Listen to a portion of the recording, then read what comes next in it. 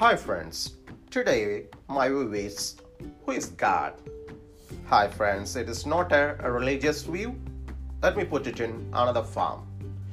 Do you know the supreme power? If I say yes, then my friend says that, what's buddy? There is no God, there is no supreme power.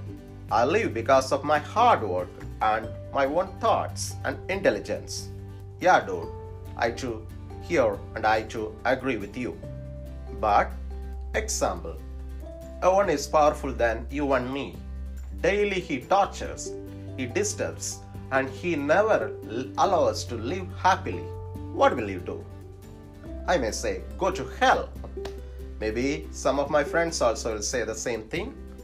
But one thing is sure, when we were away from that person, we are able to accept ourselves.